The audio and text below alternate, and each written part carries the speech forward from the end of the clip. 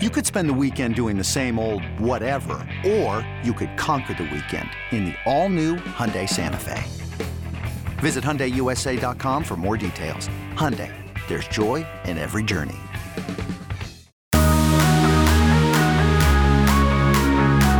Welcome in. It's the Lions 24/7 podcast, post-game edition. He is Sean Fitz. I am Tyler Donahue. If you're listening to us, we appreciate that. If you're watching us on YouTube over at the Lions 24/7 channel, thanks a lot. I encourage you to subscribe over there. Moving forward, we got a lot to talk about here. Penn State 2-0. They did it in a very, very impressive fashion, 44-13.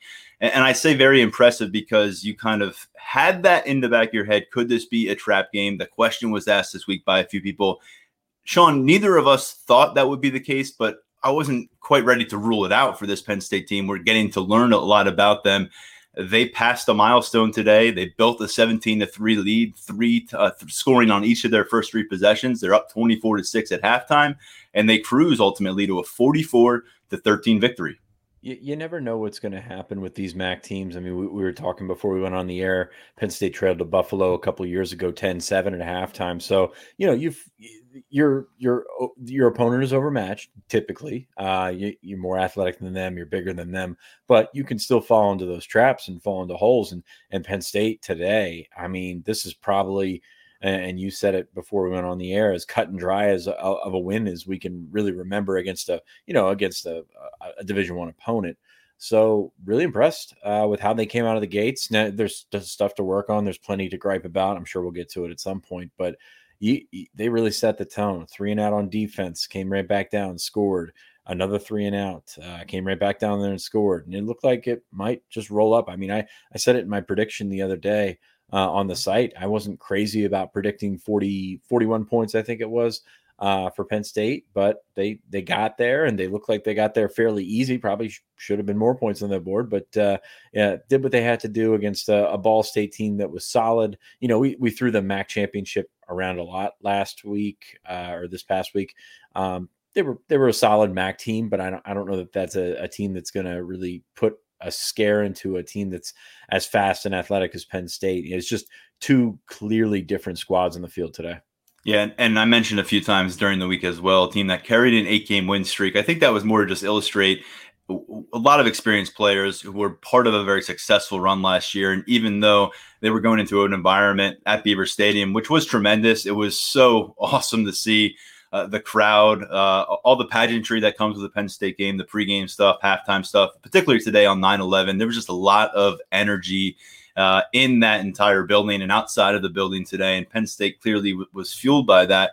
But this was a Ball State team that you thought maybe out of anyone coming your way from the MAC, they would be equipped to deal with that because they played in a bowl game last year. They won 7 straight games, and you thought they had some veteran presence there, but it really didn't show up in any kind of notable way. Penn State marched down the field on each of its first 2 possessions, 70-plus yards both times. Long drives too. These weren't just big explosive plays. This was also the tone setter for Penn State and the way they attacked efficiently and often through the air, but at the end of the day, going for 230 plus rushing yards as well. And while you're getting those touchdowns early and you get a Jordan Stout field goal to give you 17 points with those first 3 possessions, you said it, a couple 3 and outs. The first 3 and out time of possession was less than 30 seconds. And that was another really good theme today for Penn State, getting the defense off the field and having, by the end of this thing, guys be able to sit down, enjoy the show, watch their teammates succeed, because a lot of snaps on the defensive side of the football for some really important players in week 1 at Wisconsin. So after 95 snaps last week, you got P.J. Mustipher with 1 tackle this week.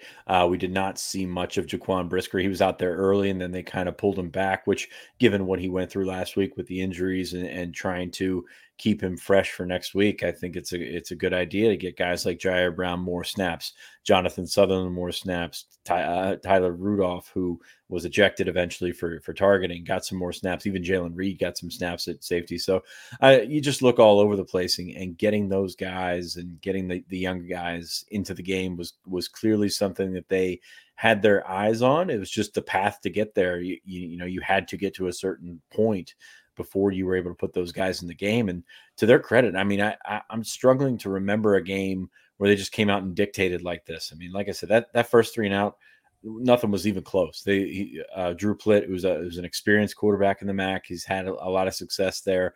Threw the first ball a couple rows into the recruit section. I mean, I think Caden Saunders might have come down with that one, Sean. That's my tweet. Thanks. I actually did not see that. I'm sorry. Well, it must have been a good tweet.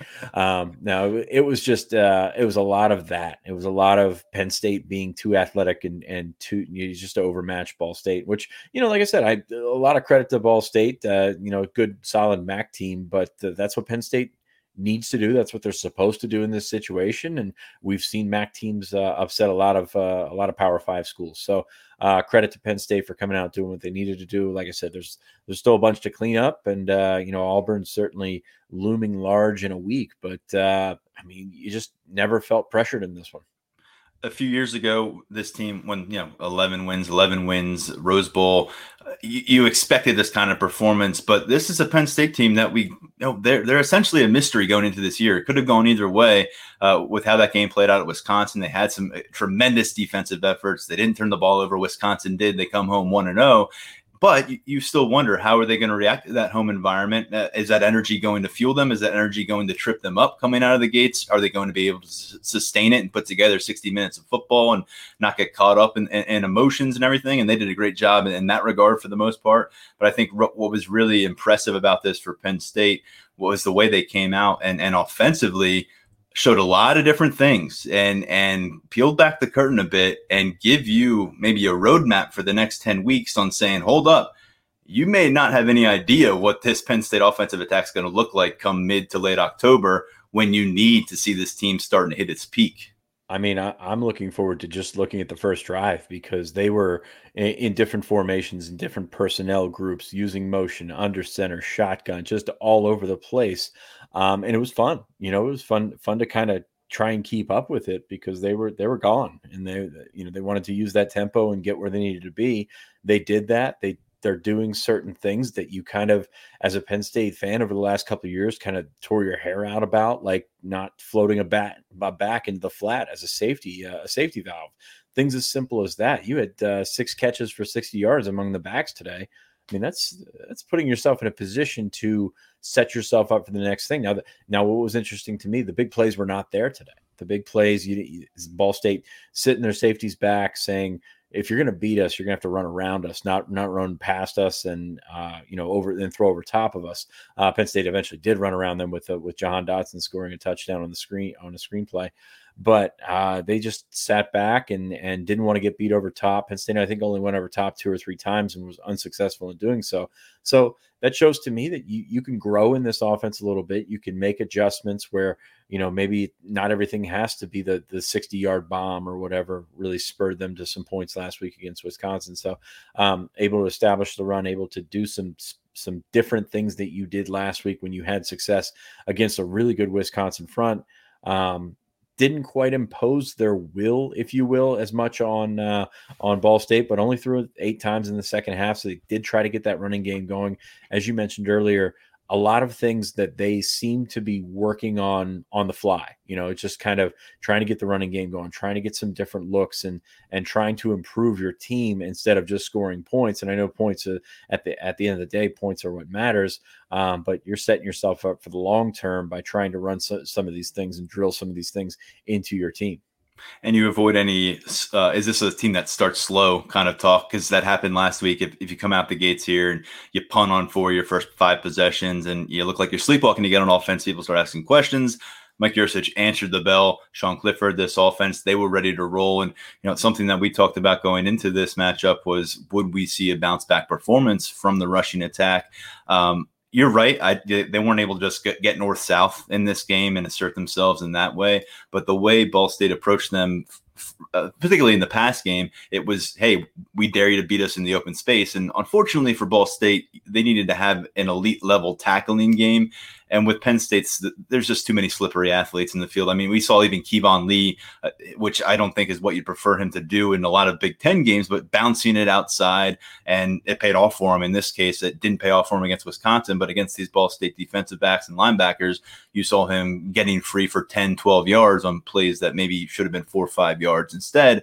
And same deal with Jahan Dotson in the open field. Parker Washington made some people miss, and that was just a consistent theme. Even Sean Clifford got out when he gets in the open field and he's searching like that. You realize just how impressive Sean Clifford is as an athlete when he's on a group of five, on a group of five playing field when you got 11 guys at that level trying to chase him down.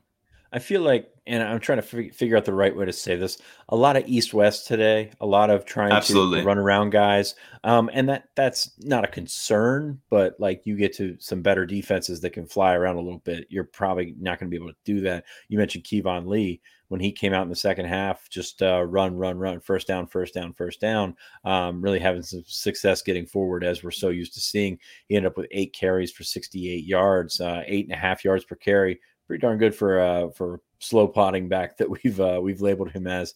Noah Cain carried 20 times, which actually that number surprised me. I don't remember him carrying 20 times, but for just 69 yards, did not have a carry over 10 yards. That's actually a little bit surprising as well. Did get the touchdown, and you mentioned Clifford's 43-yard run got him, in position for those 66 yards.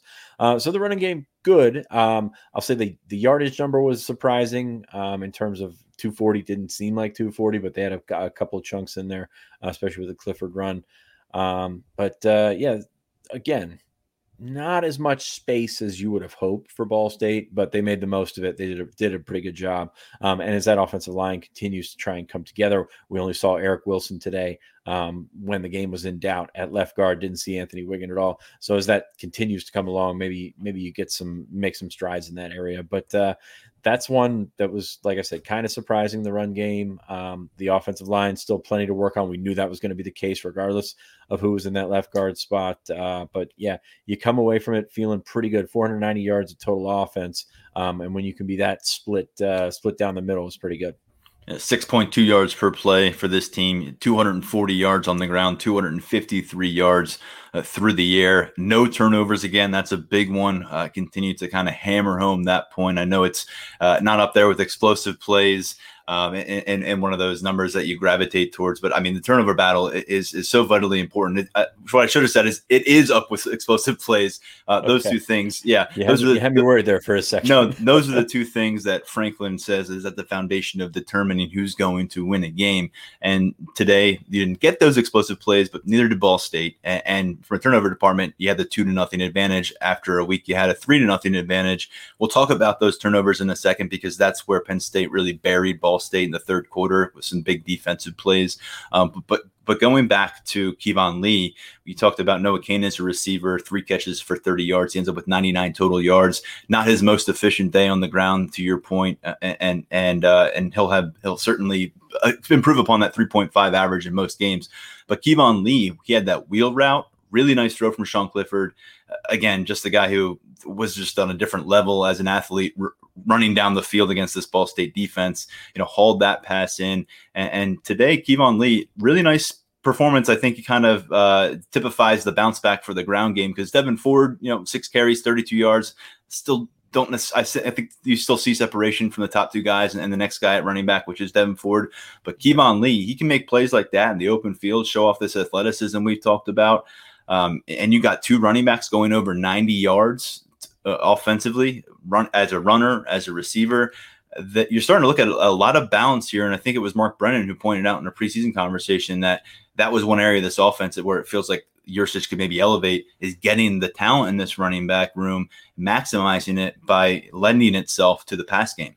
And we saw a little bit more this week in terms of 2-back sets. There were a couple guys in the game at the same time. Kevon Lee, his best play of the day, I think, was that wheel route for 24 yards, which I'll be honest with you, I did not really see a wheel route to Kevon Lee being a successful vessel for Penn State. But here we are. I actually looked to see if that was his first career catch, and I looked and found out he had 12 last year, which surprised me as well. So yeah, but yeah, it was good to see that. And speaking of the passing game, just all over the place in a good way. And we've said a lot about Penn State's passing game in the past year. But they spread the ball around, 10 different receivers, 20 for 22 catches. Parker Washington leading the way with 6 catches, 57 yards. Jahan Dotson, 5 catches, 65 yards, and a 25-yard touchdown.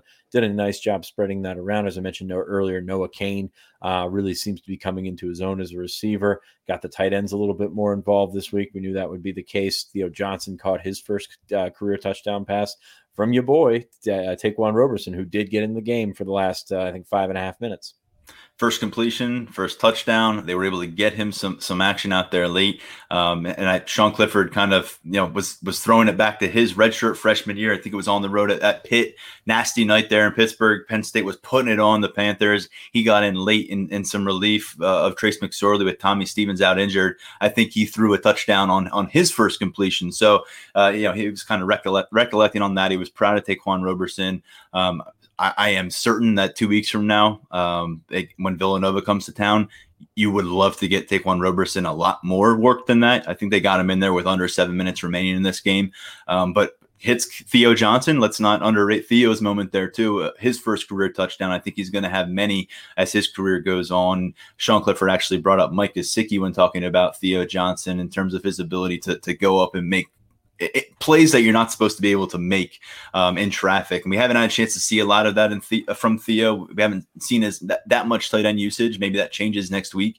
But to your point, certainly more than last week against Wisconsin. And the targets were all over the place. You saw Keandre Lambert-Smith involved just a bit, Cam Sullivan-Brown as well. But how about this? Marquise Wilson hits the ground running as a wide receiver and a cornerback. We didn't see him against Wisconsin. We see him on both sides of the ball this time around.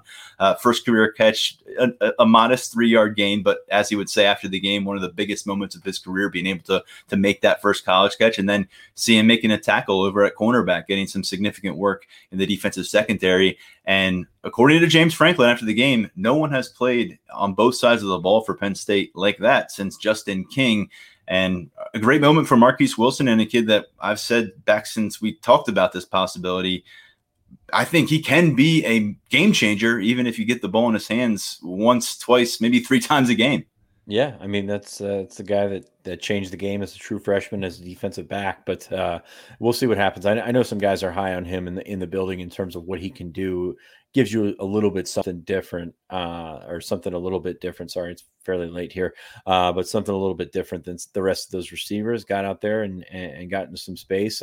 We knew he was going to play this week. We didn't know he was going to play on both sides. That's pretty impressive to come out and do that and play some regular snaps, not just playing 1 or 2 snaps here. So that was pretty cool to see that catch for Cam Sullivan-Brown. Don't know that Clifford gets away with that throw against a bigger time opponent, but Sullivan-Brown with a very nice catch. As we've grown accustomed to him being fairly reliable. So I think that's where you start. Clifford, up and down, came out very hot, cooled down eventually, but still a couple of things showing up that, could affect his mechanics with happy feet and stuff like that.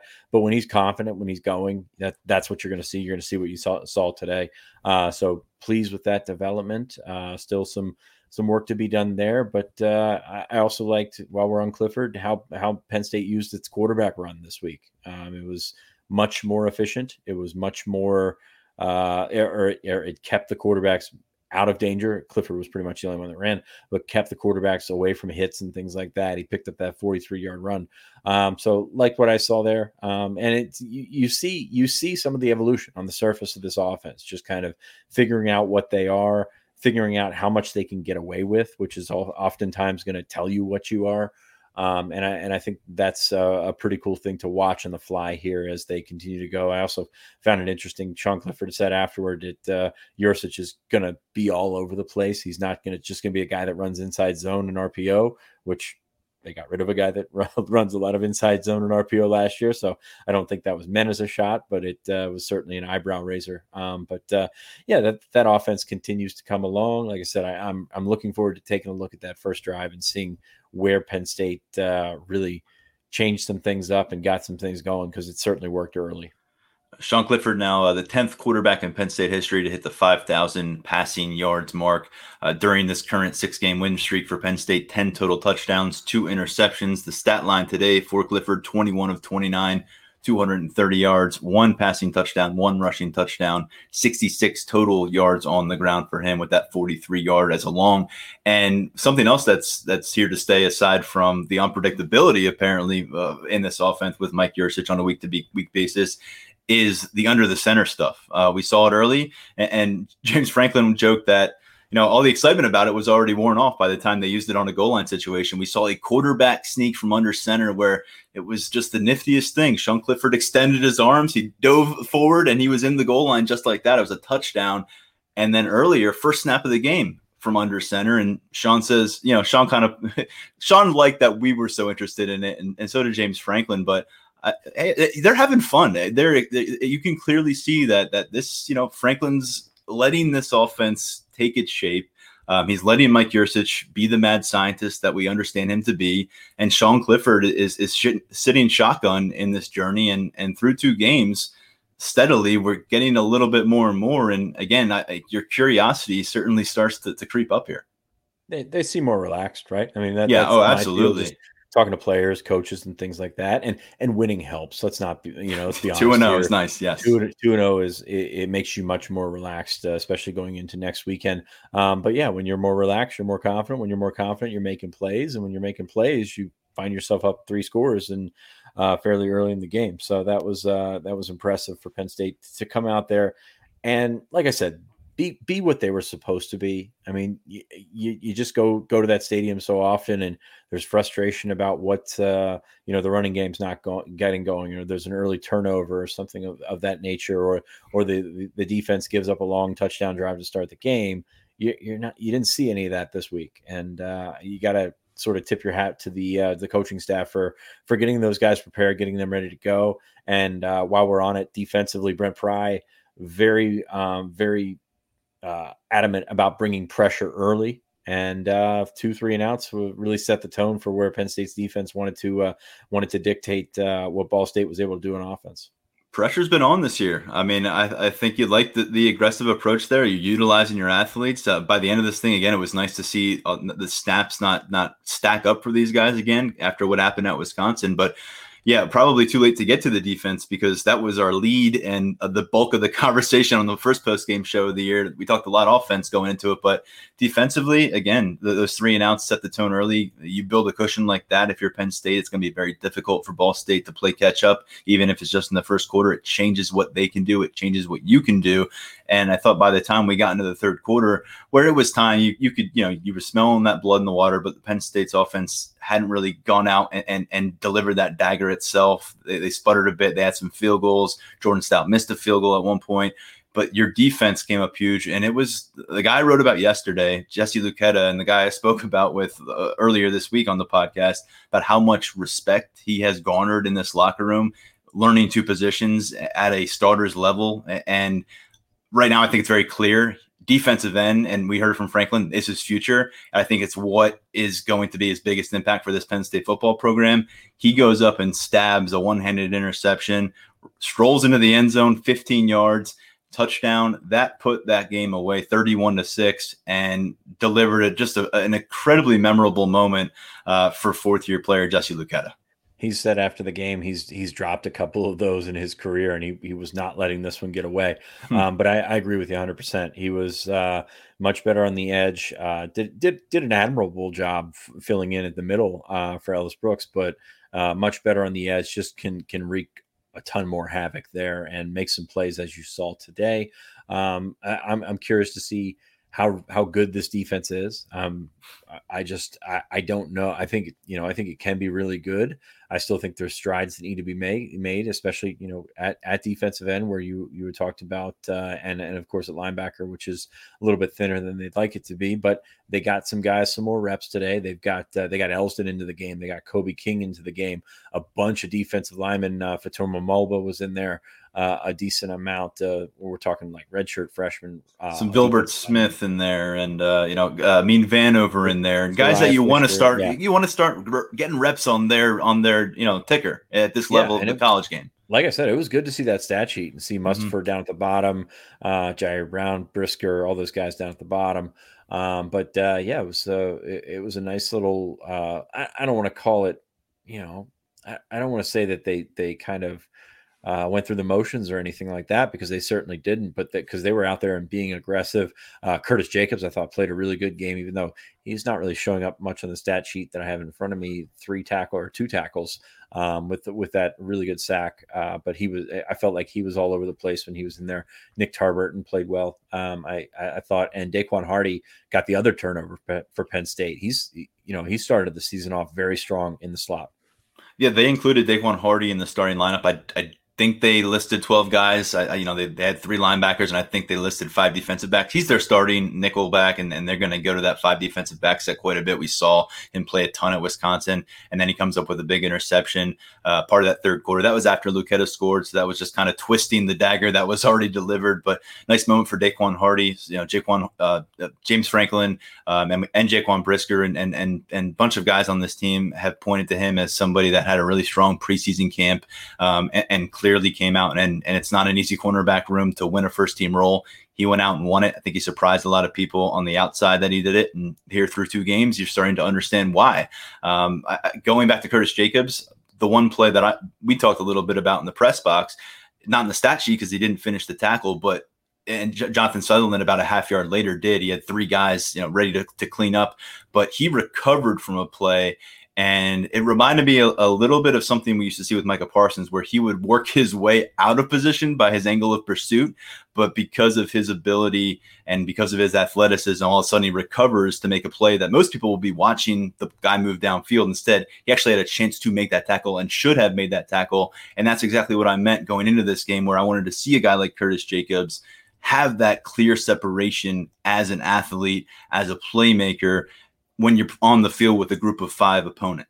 When he knows what he's doing and is confident that he knows what he's doing, he can go get it done with anybody on that side of the field. I mean, he can run, and he's got football speed, which you certainly like to see. So curious to take another look at that. Like I said, I think that week 1 to week 2, Curtis Jacobs showed up.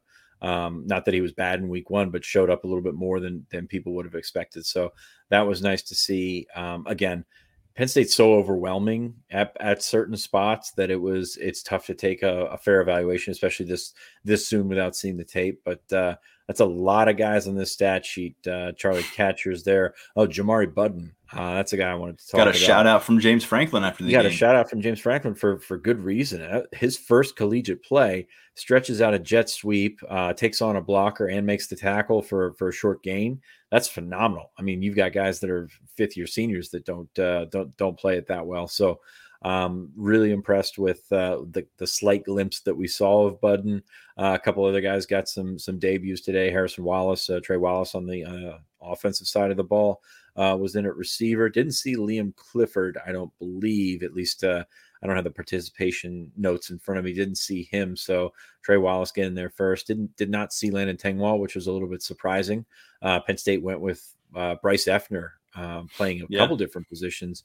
He's the backup center, but he was playing left guard. He was playing right tackle. As we mentioned, no Anthony Wiggin, bringing Eric Wilson back in there, which that tells me they're a little bit tighter in terms of what they want to get out of that offensive line right now. So you're trying to improve that offensive line, at least the top 6, 7, maybe 8 guys in there, so that you can sort of benefit from it on an every down sort of thing, instead of just throwing 5 of those redshirt freshmen out there or something like that.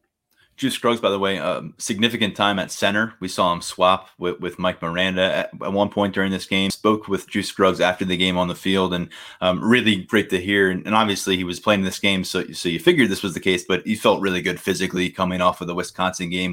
When that's your first start, and everybody knows Juice's story with the back issue, and you're going up against the Badgers, that's a big test, and he passed it, and I think that was important for him. And here he was playing center, playing some guard. moving around a bit. And Eric Wilson, that's your guy. That's your guy at left guard now. We saw Bryce Effner get in there as the game wore on, but there was no rotation deal here. And it's going to be interesting because let's remember, he was initially committed to this Auburn squad.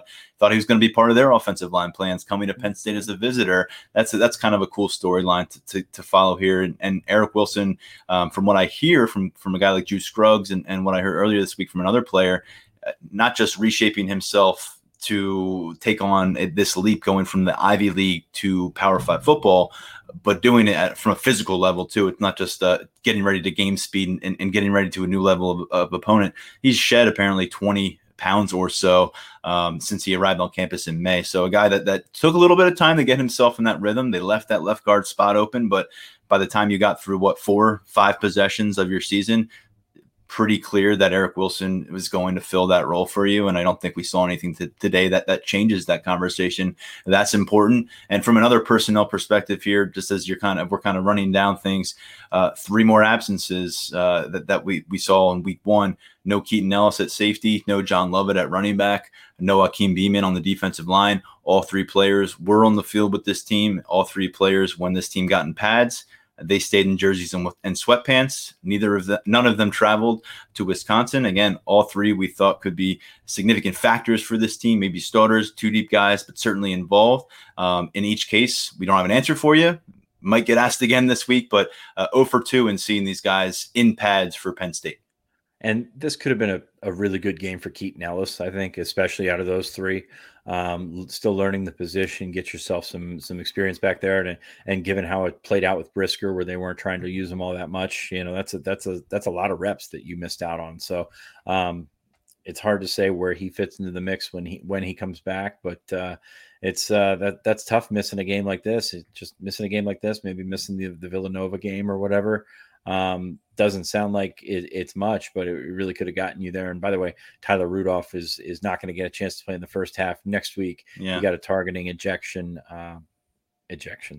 Whatever. We're not even. Well, that's an excellent point, man. I mean, that's an excellent point because if at this point you can't count on Keaton Ellis being available. If you're down Tyler Rudolph, you're playing against an Auburn team here that has the weapons that Ball State did not have.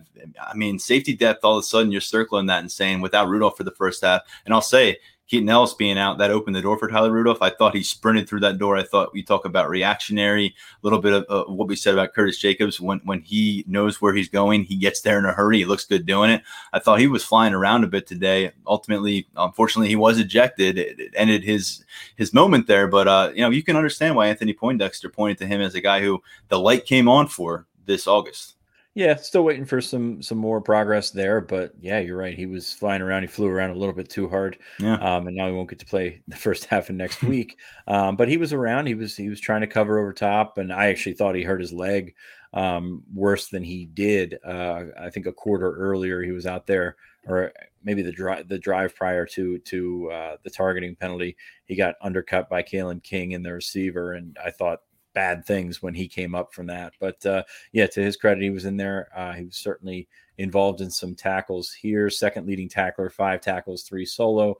Again, some of that, I hesitate to call it garbage time, but some of that was piled up in there. But 5 tackles, being second on the stat sheet's not a bad thing.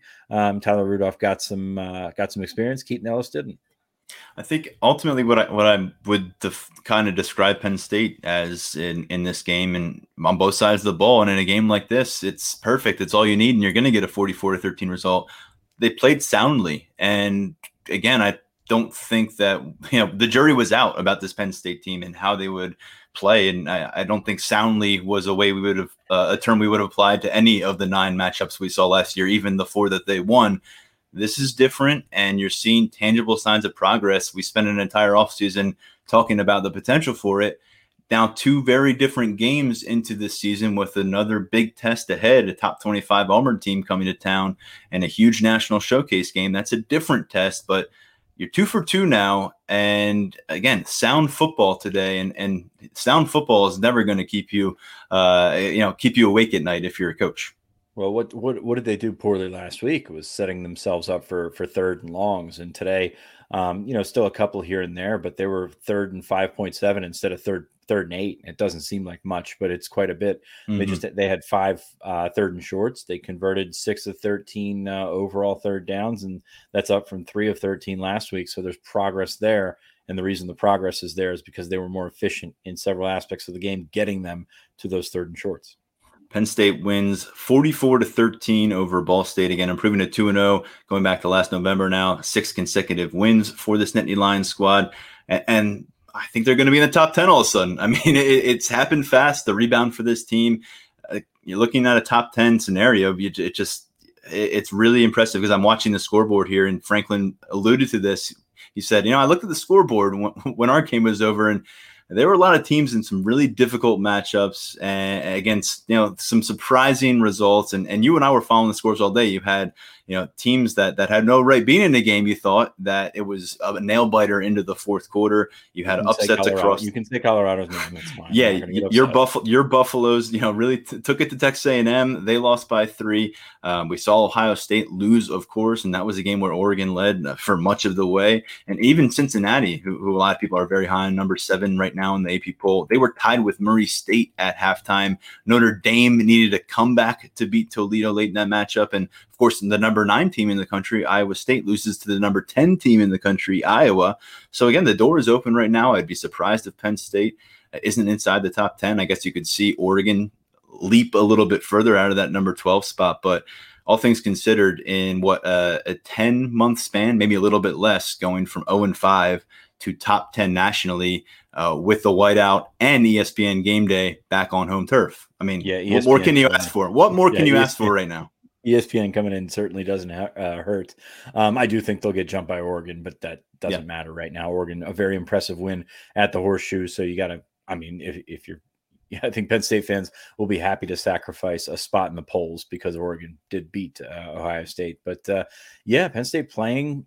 Suffice to say, I don't know that they're playing like a bona fide top 10 team, but they're playing better than every other team in the top 10. Apparently that's how that one was going. Or not every other team in the top 10, but every other team that keeps falling out of the top 10, doing what they had to do. And I feel like this podcast, as we try and wrap up here, has been very boring because this game was not really boring, but just kind of it was easy. It's tough to put been a long time, Sean, since we had okay, not easy, stress-free. Like you weren't stressing. I mean, especially when Penn State came out of the gates as they did, you weren't stressing it. As I said, there's some nitpicking to be done, especially in the second half on the offensive side of the ball. But it was a stress-free game for everybody. I'm sure everybody that was in that stadium was happy to be back and then happy to see the performance that they had. Stress-free Saturdays. You don't get too many of them in the fall, and especially after you had the heart palpitations last weekend for Wisconsin. Probably resting a little bit easier this evening. I would probably say this was the team's most comfortable win since maybe the homecoming matchup against Purdue in October of 2019. They won 35-7 because last year, even the Illinois game, the last game where they ended up winning by 40, they gave up 28 points to Illinois in the first 20 minutes of the game, and they couldn't stop them at all. So that was a frantic matchup. So this may be one of the more boring episodes, but I think people will take it. They'll take the 2-0 start. They'll take a convincing win. And there was just a lot of tension, not between us, but just talking about Penn State football last year after these games coming on the podcast. You can feel the tension dissipating, not just here, but when you're talking to Franklin, you're talking to the players, now you're seeing them interact with the fans. They're getting back on solid footing, and they're in a really good spot right now with Auburn coming to town. We're going to get back to you with 4 episodes again for week 3. We had 4 for you here in week 2. We'll get started on Monday. We'll take a closer look at what happened here on Saturday night. We'll come back with some leftovers from this post-game podcast. We plan to have an Auburn analyst on Monday as well to break down that upcoming matchup. We'll get an early start looking ahead to a huge game on Saturday. And then, of course, we'll keep you up to date as the week progresses with coverage on the Nittany Lions. Sean, great work today, man. Do you have anything else to add to this episode of the podcast? Nope. I'm going to go have me a stress-free beer, and I think I'm going to go to bed. Sounds good, man. Well, thanks to our producer, Lance Glenn. Thanks to all of our listeners, wherever you are listening from. And if you're watching, thanks for that. If you're not and you'd like to, check it out at YouTube. Just the channel is simply Lions 24/7. That's enough talking. That's enough writing for today. We'll talk to you all soon. This is the Lions 24/7 podcast. On May 23rd, I want to go back to normal. What's normal? the Paramount Plus original series Evil returns. We've already hunted werewolves and demons. And now what? A baby Antichrist? Okie dokie. Prepare yourself You will not beat us. for the end. I have visions of hell. Make it stop, make it shut up. You're not gonna survive this. Evil, the final season, streaming May 23rd, only on Paramount Plus.